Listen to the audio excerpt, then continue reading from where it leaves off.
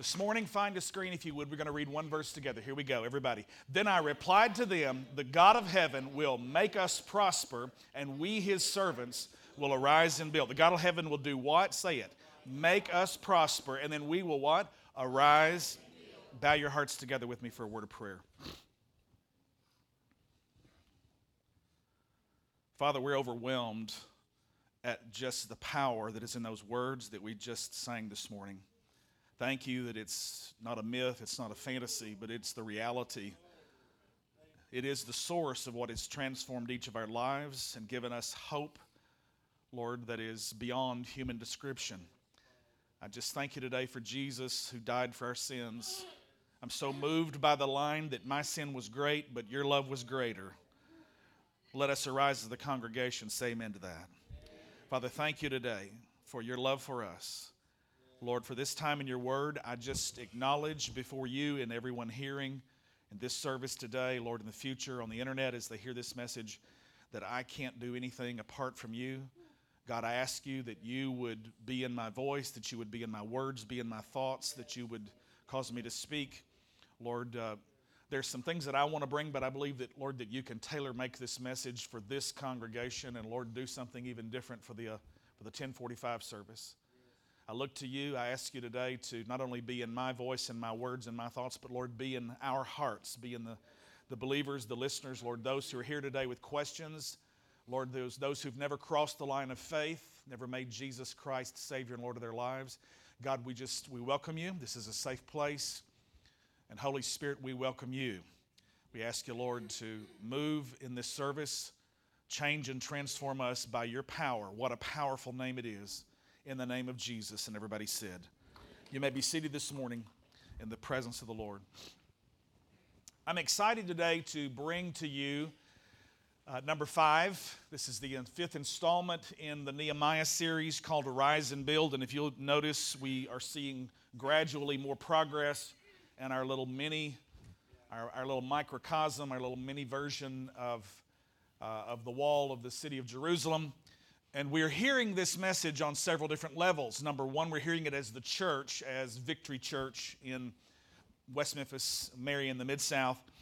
We're hearing it on a natural level because we'll be breaking ground in just a few short weeks, and excited about being able to give you a very official announcement very shortly on the exact day.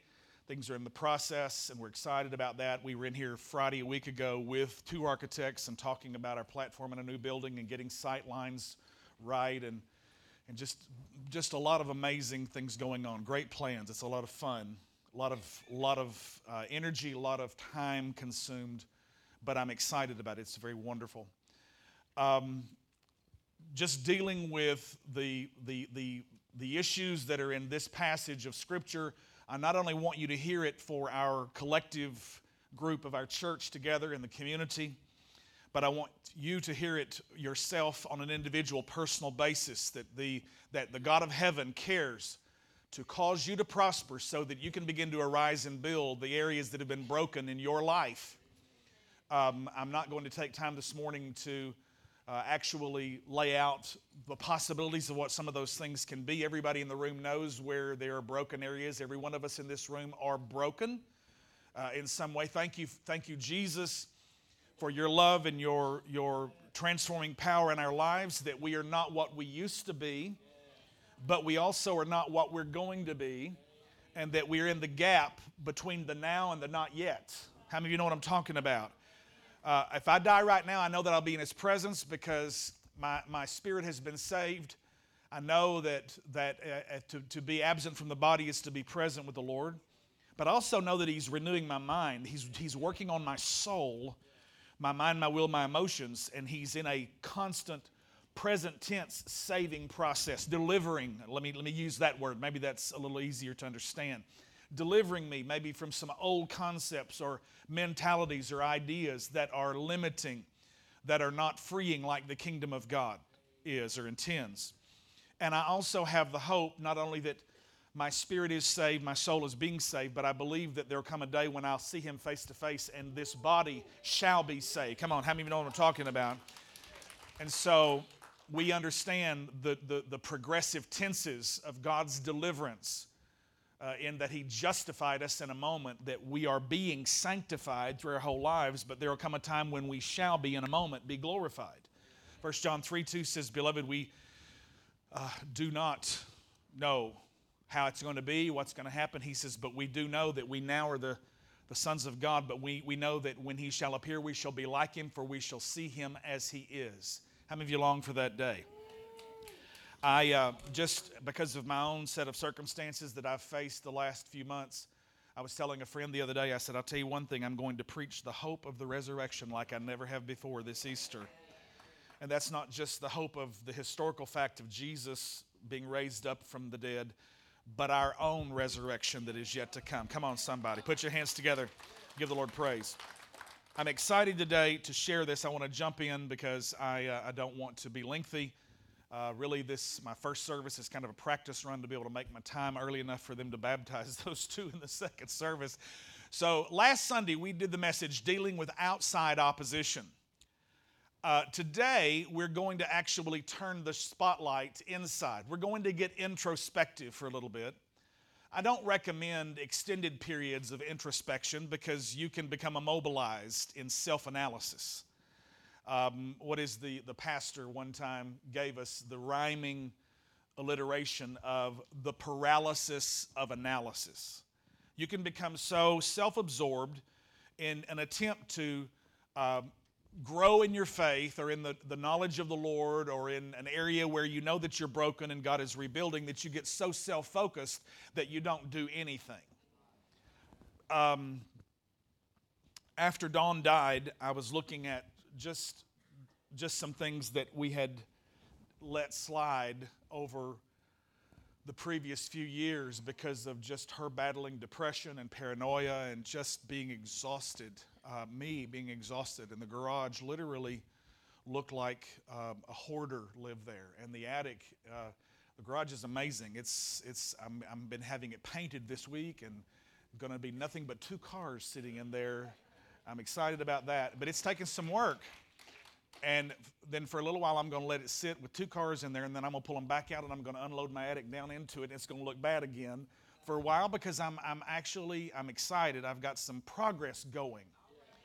And I want you to know what I'm preaching to you today is not only just some principles from the Word that I think will help you, but they are where I've been struggling, where I've been battling. And so as we look today, we're going to deal with inside opposition. Because too much of the time, the problem that causes us not to make progress in our growth, in a vision that we have for ourselves personally, say possibly for your children or your grandchildren, to see God raise them up and make them champions in the next generation. I believe that should be the godly vision of every parent. There was a vision that God gave to Nehemiah, who was a cupbearer to a Persian king, and He gave him the authority and the resources and the responsibility to return to his homeland and begin to rebuild what had been broken down in the exile. And there was a period of the Babylonian captivity of 70 years, and they'd all been gone, cast out of the land. And this was 90 years after they had returned. So 160 years, the condition of the walls of the city of Jerusalem are so bad that probably easily said at least 3 generations have gotten used to the way things are. This is just the way the city looks. It's very easy to get locked down into a place in our lives where we become very comfortable with the thing that is limiting us. It's very easy to find a place of familiarity with the struggle that once used to fire us and crank up our imagination of days of better things to come. But after you have so many days of failures with things not changing, it is easy to just get in a place of comfort. It's like the little preacher said, status quo is Latin for the mess we's in. And God is not about keeping you in a place of status quo. God is not about letting you get comfortable with the mess that you have created. If you can give it to Him, He will take your mess and He will make it into a message that will touch and inspire somebody else so their mess can become a message, so that can inspire and touch somebody else so their mess can become a message. That's the way the kingdom of God works. It begins, Jesus said, like the person that hid a little bit of yeast into the flour, and that until finally it just had consumed the whole bowl. And the kingdom of God begins small like a seed, but it continues to progress and grow from age to age, from generation to generation, from one life to another, from one transformation, from one mess to a message, to another mess, to another message. Come on, put your hands together and give the Lord praise this morning. Too many times, my problem is not some outside attack, but it's an inside condition that is limiting me in my perspective or my understanding or the way I am choosing to handle things. I have one thing that I'm going to weave through 3 points quickly this morning, and this is like a three-verse song, and we're going to sing each verse, but we're going to come back to the chorus over and over again. And so our one thing goes this way. Read it out loud with me. Division brings death to a vision. Unity brings life and blessing. How I choose to act makes all the difference. Get it one more time. Here we go. Division brings death to a vision. Unity brings life and blessing. How I choose to act makes the difference. Listen this morning to Psalm 133. This is not on the screen, just listen. Behold how good and pleasant it is when brothers dwell in unity. It is like the oil on the head running down on the beard of Aaron running down on the collar of his robes. It is like the dew of Hermon, which falls on the mountains of Zion. For there the Lord has commanded the blessing, even life forevermore. Remember, Jesus said, if 2 or 3 of you gather in my name, there am I in the midst of you. My friend Bob Mumford, great, he's elder statesman at this point. He said back in the late 1960s, he said, what Jesus really meant to say is if 2 or 3 of you Christians can just get together, I'll show up just to see it. How many of you know there's so much division in the body of Christ? Paul said in 1 Corinthians chapter 1, I want to take time and grab one verse from there very quickly. 1 Corinthians chapter 1:10, verse 10, reading from the ESV, it says, I appeal to you, brothers, by the name of our Lord Jesus Christ, that all of you agree and that there be no divisions among you, but that you be united in the same mind and the same judgment. Another translation says, in the same purpose. Let there be harmony among you. Let there be no divisions among you, because division is death to a vision. As a matter of fact, you can almost see those concepts. Look at the first word. Everybody say, die, vision. Division makes a vision die. And when we have division, lack of unity, when we don't have harmony in our family, let me just get real plain. When we don't have harmony in ourselves, I was watching TV last night. Abby surprised me and flew in for a 3-day layover between LA and New York City. And we were sitting watching, and my mother-in-law, Dawn's mom, came down from Jonesboro to be with us. And so we were just enjoying some family time together and talking. We were watching some show, I don't know what it was. But the person was telling the other individual, said, look, this problem is between you and you. Talking about it's between you and yourself. How many of you know we can be disunified, we can be disunited, we can be broken in ourselves, where our heart's telling us one thing and our mind is telling us something different. And how many of you know when you're split like that, it's going to be death to the vision that you have, because you're divided. Matter of fact, James said it this way in James chapter 1, I believe it's about verse 6. He said, don't even think that you can get anything from God, because the man who doubts is like a wave of the wind tossed to and fro. He says there's death to this thing. You have to walk in faith and be congruent and be aligned and be united in your thinking. Make your soul come in line with what you know your heart and the Word of God is already saying to you. Come on, somebody. Put your hands together. Division brings death to a vision, but unity brings life and blessing. How I act, what I choose to act on, the division or the unity, is going to make all the difference in the world. Now, as we look back to this, we're going to see inside. Last week we talked about Sanballat and Tobiah, Geshem the Arab, and the attacks that were coming against them, and the armies that basically they had paid mercenaries to come in and to intimidate the people of Israel as they were restoring and rebuilding the walls of Jerusalem. God had sent in Ezra, who had restored right worship. The temple had been rebuilt under Zerubbabel, who had built it. To go back and review a little bit, but not take a long time, remember our chapter is part of a much larger story.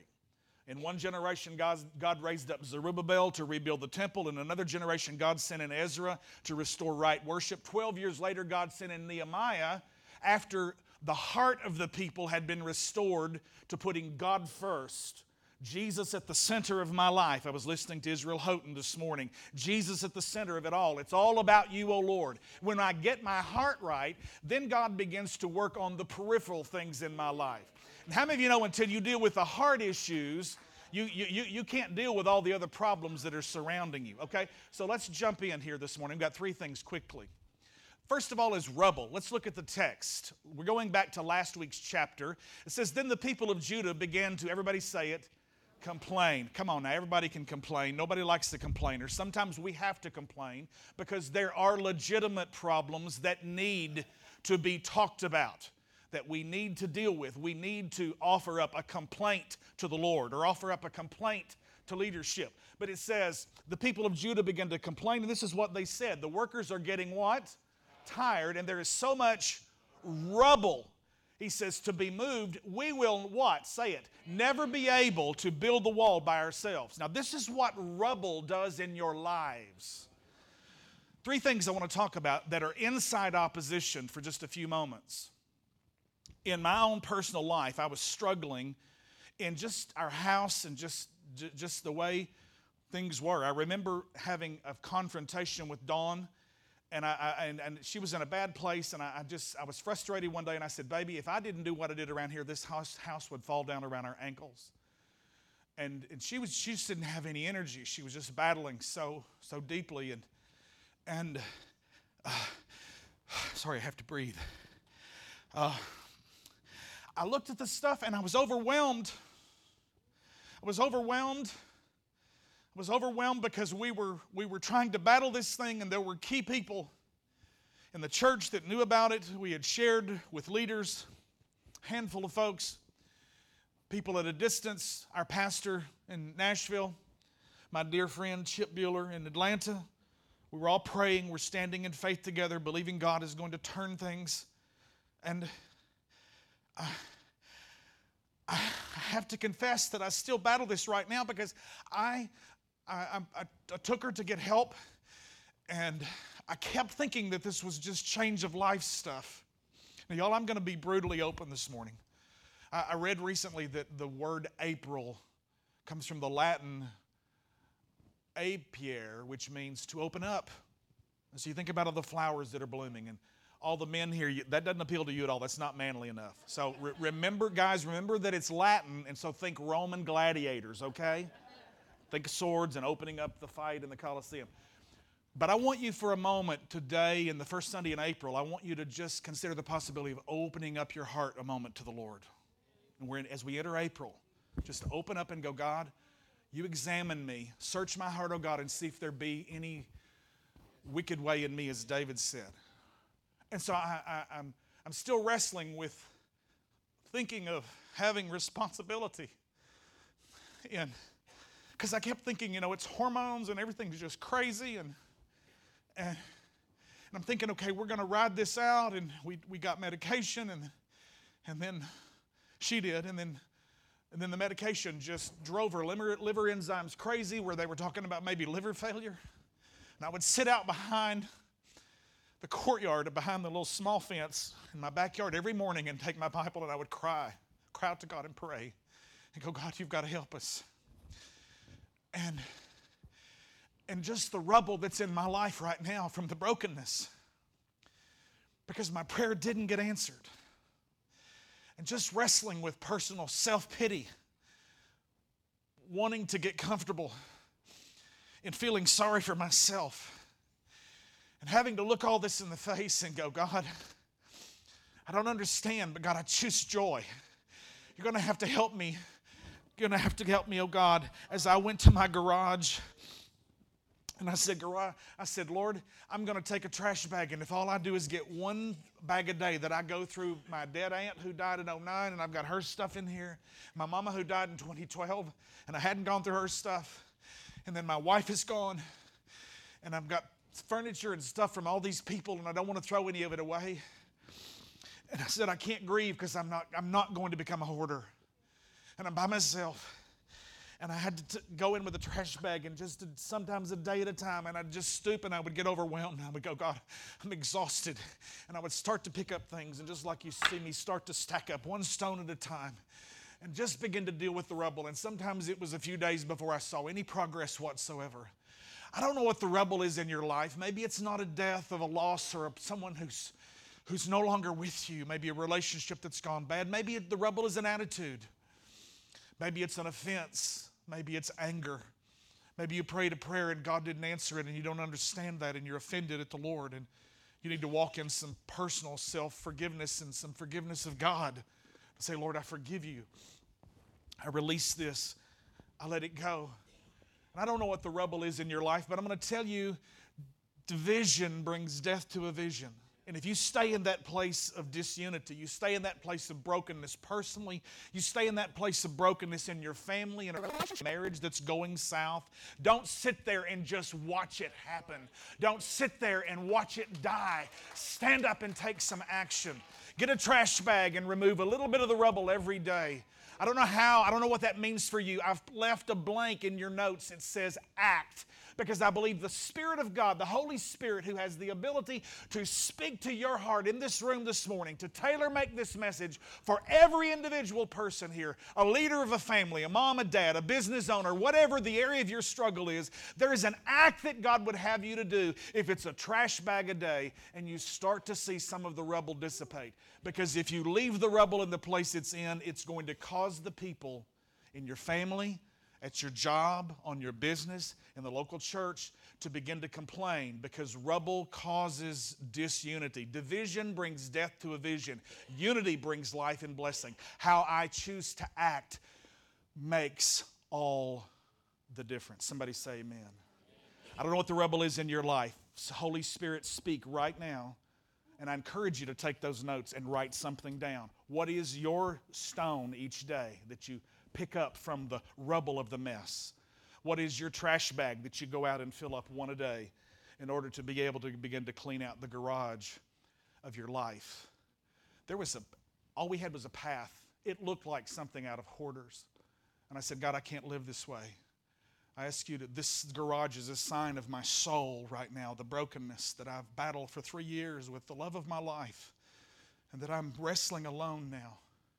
And so I don't know what the rubble is in your life, but I'm going to tell you it can be an attitude, it can be the rubble of sin, it can be an addiction, it can be a habit, it can be something that nobody else knows about, it can be a secret sin in your heart that if you let the rubble continue, it will become overwhelming and you will not be able to do anything. It will dismay you. Okay? Secondly, this morning, fear. Fear. Somebody said one time, fear is false evidence appearing real. The acronym FEAR. False evidence appearing real. Before I open that up, I want to go ahead and get the text. Let's get the text this morning. Meanwhile, our enemies were saying before they know what's happening, we will swoop down on them and we'll kill them and we'll end their work. Now, you're hearing these rumors. Can you imagine how demoralizing that is for the children of Israel, the citizens of Jerusalem, when they're attempting to do a good work? They're attempting to restore security to their community because Homeland Security has given them an orange alert. They're open to attack in every way, in every regard. Give me the next verse, if you would, please. The Jews who live near the enemy came and told us again and again that they will come from all directions and attack us. So I placed armed guards behind the lowest parts of the wall in the exposed areas. I stationed the people to stand guard by what? We preached this last week. What did I tell you? You have a struggle in your life. You see the problems in the city. Tackle the problems in your own house first, and God will give you the platform to be able to speak to the problems in the city. Stand guard over your own house. Protect your family. Come on. He armed them with swords, spears, and bows. And then as I looked over the situation, I called together the nobles and the rest of the people, and I said to them, one more verse. What did he say? Don't be what? Don't be afraid. Don't be scared. Don't be afraid of the enemy. How do we deal with this fear? How do we deal with this fear? You all know what it's like. Abby and I were having a conversation last night about how even as teenagers, she's in a lot of ways like me. I decided as a teenager that I didn't have any time for horror movies because they affect me. Because when I'm alone in the dark, I remember what I saw at the Malco last week. I'm just confessing to you how I am. And I realized as a young person, you know, some people love, they like to be shocked. They love the gasp. They love the tingling. It didn't affect you, and that's okay, fine. I'm just sharing with you my own heart. Maybe this is just how I'm messed up or jacked up in some kind of way. But I go home and I remember it. And when the lights are out, when it's dark, and when the crepe myrtle that's grown too close to the edge of the house starts scraping at night, and I'm laying in my bed looking up at a dark ceiling, and I feel the leading of the Holy Spirit to get up and turn on some lights. How many of you know what don't you look at me in that tone of voice. Everybody in this room has done that. Some of you guys get up and load your gun. Oh, Lord, I have to laugh. I have to laugh because I have to focus on all that I have. Abby and I were talking, and we were talking about how, you know, just scary movies just don't do it for us. If you want to go, hey, I love you, be blessed, but I'm not making that run. Because I just realized that a long time ago that the Bible says God's not given me a spirit of fear, but of power, love, and a sound mind. And I realized that if I'm afraid of something, I'm in bondage to that thing. And if you're scared of something, if you're terrified by something, then that something has power over you. And so this is what Nehemiah said to the people. Don't be afraid of the enemy. Well, how do I do that? You know, it's silly to look at a person who's terrified and immobilized by fear and say, don't be scared. He didn't just say, don't be scared. What did he say to do? Look at it. Say it out loud. Come on. Remember the Lord, who is great and glorious, and fight for your brothers and your sons and your daughters and your wives and your homes. Because remembrance has an amazing way of bringing unity to a people who are otherwise disunified. I love it. God says, don't let there be any divisions among you. He says through the psalmist David, he says, there the Lord commands the blessing, even life forevermore. Because division is death to a vision, but unity brings life and blessing. And it's how I act, literally, that can make all the difference in the world. And the way I realize that I have to deal with fear is I have to remember the Lord and talk faith. Because faith is the antidote to fear.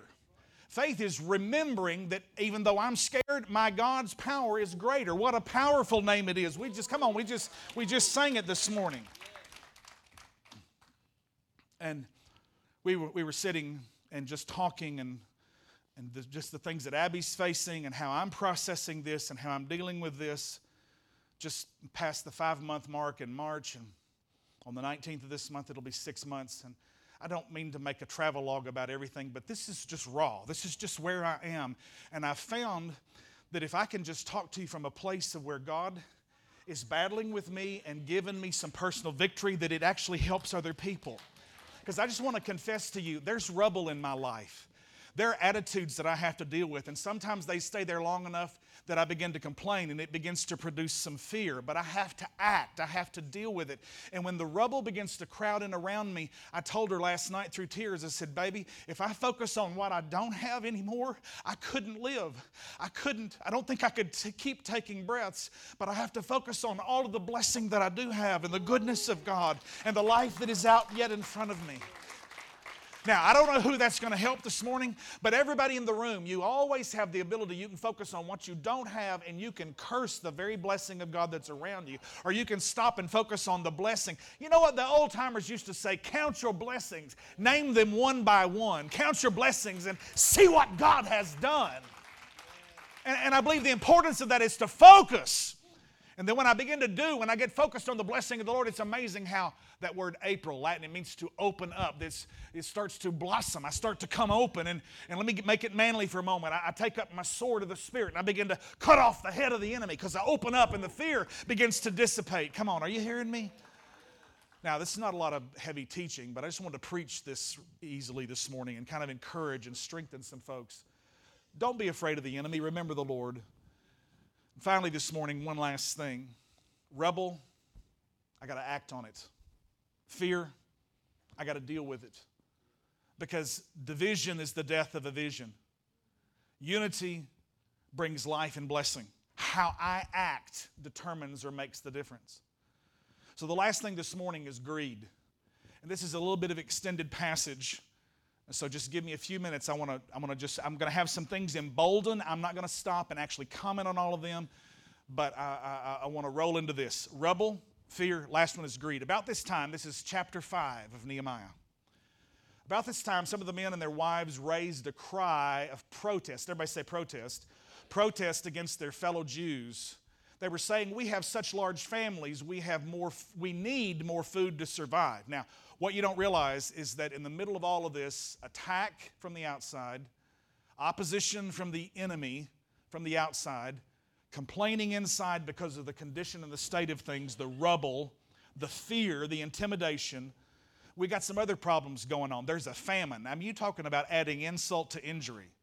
You're talking about, I prayed with an individual this week who took a moment to just open up and share with me how she said she felt like that we start to make some headway and then it's like an attack in every area. And I said, I can relate to that. It's like one more thing that intimidates. And so this is what they're saying. We're in the middle of a famine. We don't even have food to eat. He says, we have such large families, we need more food to survive. Verse 3, others said, we have mortgaged our fields, our vineyards, our homes to get food during the famine. So they're borrowing money. Okay, it's a difficult downturn in the economy. The stock market has bottomed out. Everybody's 401k or your 403b is almost non-existent. Come on, it's life. It's what we've dealt with in our recent history. This is really not that different 2,500 years ago from today, because this was about 445 BC, verse 4.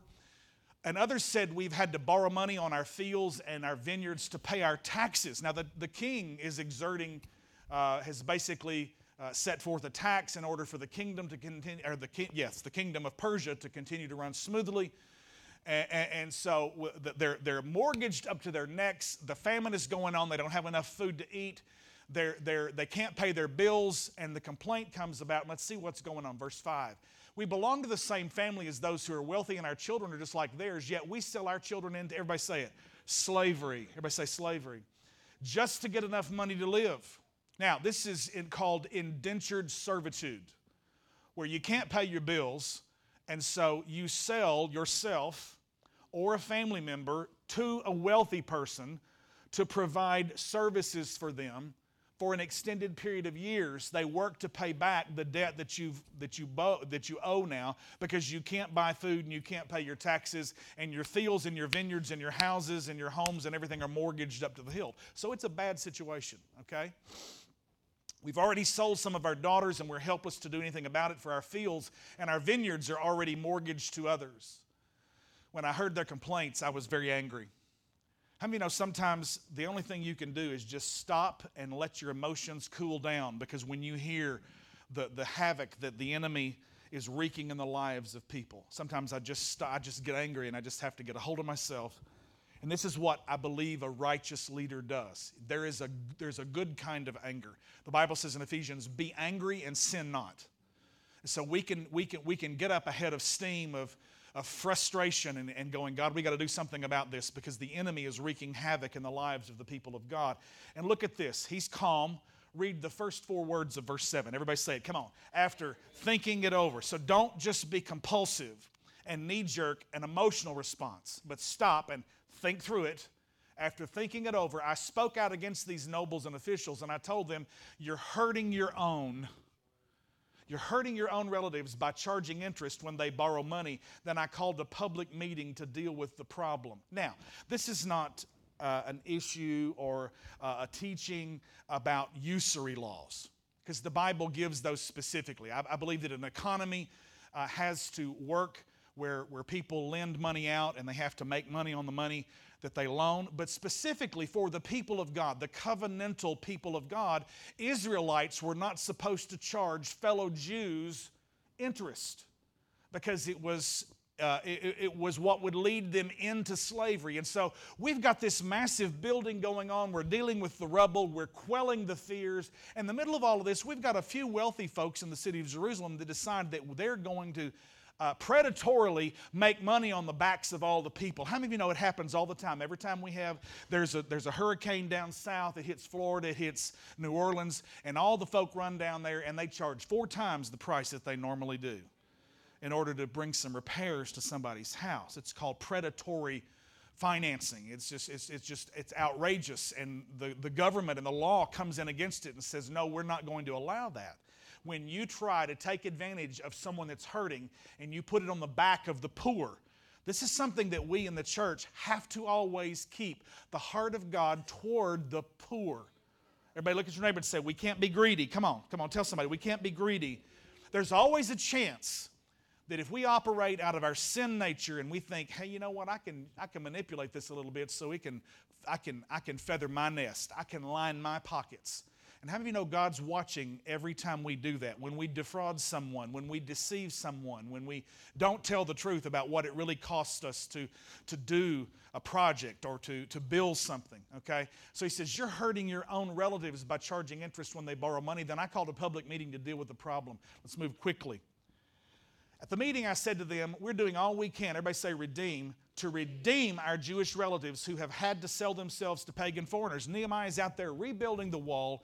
He's got a redemption program going on where he's buying back fellow Jews who've been already sold into pagan slavery. And then he finds out that some of his folks that are telling him, patting him on the back to what a good job he's doing, are actually hurting their own people and tearing down what he's trying to build. He gets radically ticked off, okay? So he doesn't just start a rumor mill or call, Sister Bottle Stopper to tell her about the news. He confronts it publicly. I mean, how many of you know it's time for the church to grow up and not talk about the people that have offended you, but graciously go address it and confront them and deal with our fear of conflict and deal with it in a right spirit. Come on, somebody. In a right heart. Come on, put your hands together and give the Lord praise. I'm doing real good. He says, we've been trying to redeem them, but you're selling them back into slavery again. He says, how often must we redeem them? And they had nothing to say in their defense. I want to stop and get off the money thing for a second. And I want to say that sometimes in our homes, we're down the throats of children who have addictive patterns of behavior with drugs. And we've shown them a lifestyle that we're addicted to alcohol in the same house. And the thing is, just one of them's legal and one of them's not. And we justify the one that's legal. Come on, I'm helping somebody right now. And if you think you have any moral authority from that place just because your addiction is legal, come on, God wants to set everybody free from all the junk that binds you. Everybody, come on, put your hands together and give the Lord praise in this place. We are hurting our own families when we're charging back on them what they can't break, and yet we're showing them a lifestyle where we are just as jacked up and broken. It's just ours is accepted by everybody else. It's celebrated down at the country club. It's okay. Come on, I'm preaching. Come on, somebody. It says, and they had nothing to say in their defense. Come on, here we go. Then I press further. What you are doing is not right. Should you not walk in the fear of our God and in order to avoid being mocked by enemy nations? I mean, Nehemiah's concerned. Don't let the name of the people of God become a derisive word. Don't let it become a pejorative comment or a joke. Let's get on here quickly. He says, I myself, as well as my brothers and my workers, have been lending the people money and grain. Nehemiah is all about taking care of people when they're in need. And he's lending it out and giving it, not expecting anything in return. You want to know why? Because Nehemiah knows that the proverb says that he that gives to the poor lends to the Lord, and the Lord will repay them all. How many of you know when you bless somebody who doesn't have the ability to pay you back, and you know out of obedience the Spirit of God has led you to be generous with them, and there's nothing like dealing with greed by deciding to become generous. I don't have time to give you the whole story, but a few years ago I was so far deep into the whole deep right conservative thinking of if you don't work, you don't eat. And I remember pulling up there at Madison Avenue one afternoon, and I was running an errand in Memphis. and I always keep just a little bit of cash, a few bucks in my console of my car. And there was a guy standing out there going, "We'll work for food." And I just, I just had just a sneer on my face, I'm sure, because I'm knowing those guys out there make more in a few hours than I can make all day long, because about every 7th or 8th car is going to give them $1. And if you stand there long enough, you're going to make $300 or $400. How many know what I'm talking about? And so that's the way I've always thought. And so the Lord said, "Give him your money." And I'm looking, and it's a $20, it's a 20 spot. And I'm going, "Lord,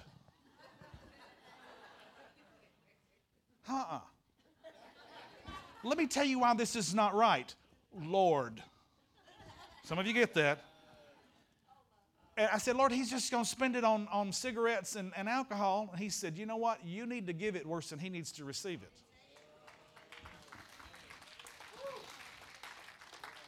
It had to break something in me, and I've been generous ever since then. I'd always been generous with people that I like. I've always been generous with people I love. But some lazy, no-count coot standing out there just will work for food, knowing you don't want to work, you just want some money. And I had that attitude toward that. And God said, "You know what? I got to deal with that attitude, because it's a piece of rubble in your life, Smith." He said, "If you're going to be able to bless people, you're going to have to learn to be generous." I'm not talking about being foolish with your finance. You can't throw money at everything. But there are times when you need to listen to the voice of the Lord. Because I heard the Lord say, it wasn't an audible voice. I'm not hearing voices. It was down in here. And he made this impression in my thoughts. And he said, "You need to give it way worse than he needs to receive it." I said, "Okay, I hear you, Lord." And I'm giving him the 20, and I'm not quite letting it go, Normally when I tell that story, I take a little longer, and it's kind of funny. But anyhow, he says, verse 11, "You must restore their field." Everybody say restore. "You must restore their fields, their vineyards, their olive groves, and their homes to this very day, and repay." Everybody say repay. So restore and repay, he says, "the amount of interest that you've charged when you lent them money, grain, new wine, and olive oil." And they replied, what? Say it. "We will." You don't want to know why? Because division is the death of a vision. Unity will bring life and blessing. How I act. Come on, everybody say, how I act. How I act makes the difference. So they said, "We will. We'll give back everything and demand nothing from the people." And everybody say it again. We will do as you say. And he says, now look at this. I love, this is a godly leader. He says, "Then I called the priests and made the nobles and the officials swear to do what they had promised." Put your hand on the holy book and you swear on your life that you're going to fulfill what you promised you were going to do. And look what he did. Let's finish one more verse. I love this. I love walking in the fear of the Lord, because Nehemiah, who was a cupbearer, who became a builder, he's on the way to his becoming governor. He says, "I shook out the folds of my robe," and I can just see him in his Jewish robe, shaking out the folds in his robe, and he raises his hands, and listen to this. He says, "If you fail to keep your promise," read it out loud with me, "may God shake you like this from your homes and your properties." Now, you know what? If every time we made a promise we had someone do that, how many of you know it's more likely we'd probably keep our promise? One more verse and we're finished. Read it out loud. "The whole assembly responded, 'Amen, so be it.' And they praised the Lord." And look at it. Isn't this great? "And the people did as they had promised." You want to know why? Because division brings death to a vision. But unity brings life and blessing. And how I act makes all the difference. Will I keep my word? Will I learn that it's truly, as Jesus said, better to give than it is to receive? Nothing will deal with greed like determining that you're going to be generous. Every person sitting here under the sound of my voice is dealing with some rubble in your life. I don't know what you have to do. It may be literal physical stuff. It may be an attitude. It may be a sin. It may be a habit that you're struggling to break. Everybody in this room has to deal with fear. Don't let the enemy intimidate you. Don't go make yourself scared by meditating on the wrong stuff. For me, that means I don't go hang out watching anything written by Stephen King. If it says by Stephen King, then it ain't for me, baby. Now, that's, you know what? I'm not putting that on you, but that's sinful for me. Because I've realized that I don't process that the way everybody does. Because there's nothing like being in a dark room and you start to think things and you start to hear things, and something way bigger that doesn't even exist all of a sudden starts to make you think that it's really there. And you can hurt yourself and other people when you're moved by fear. Come on, I'm totally serious. You're laughing because it's funny, but come on, is it the truth or not? I wish I had time because I fought a snake this week. There was an anaconda in my backyard.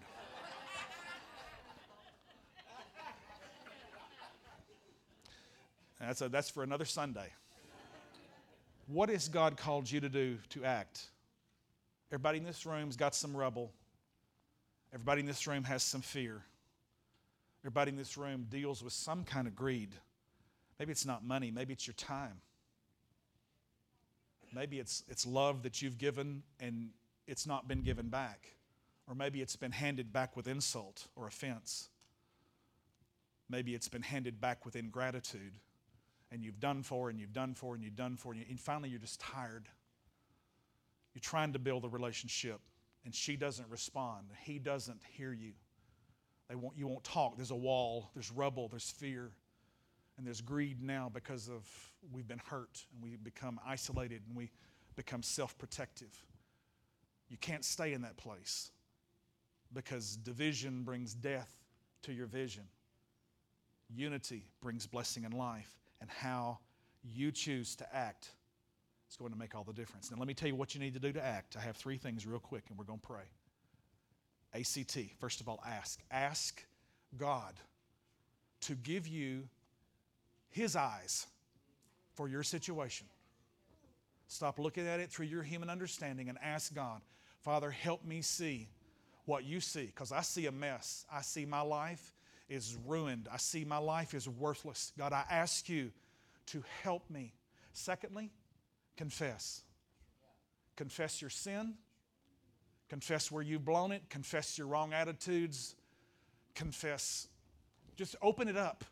Come on, the month of April, open up, blossom, open up and just say, God, there's no sense in me hiding this because you know my inner workings anyway, everything about me. And God, I confess it. I lay it open before you. And just be who you are in His presence. There's something so freeing about brutal honesty and calling it what it is. If we confess our sins, He is faithful and just to forgive us our sins and to cleanse us from all unrighteousness. I love it. And finally, T, I act when I ask and I confess. And finally, I trust. Well, the old song says, trust and obey, for there's no other way. And it may be too much for us to chew right now. Maybe let's just talk about trust.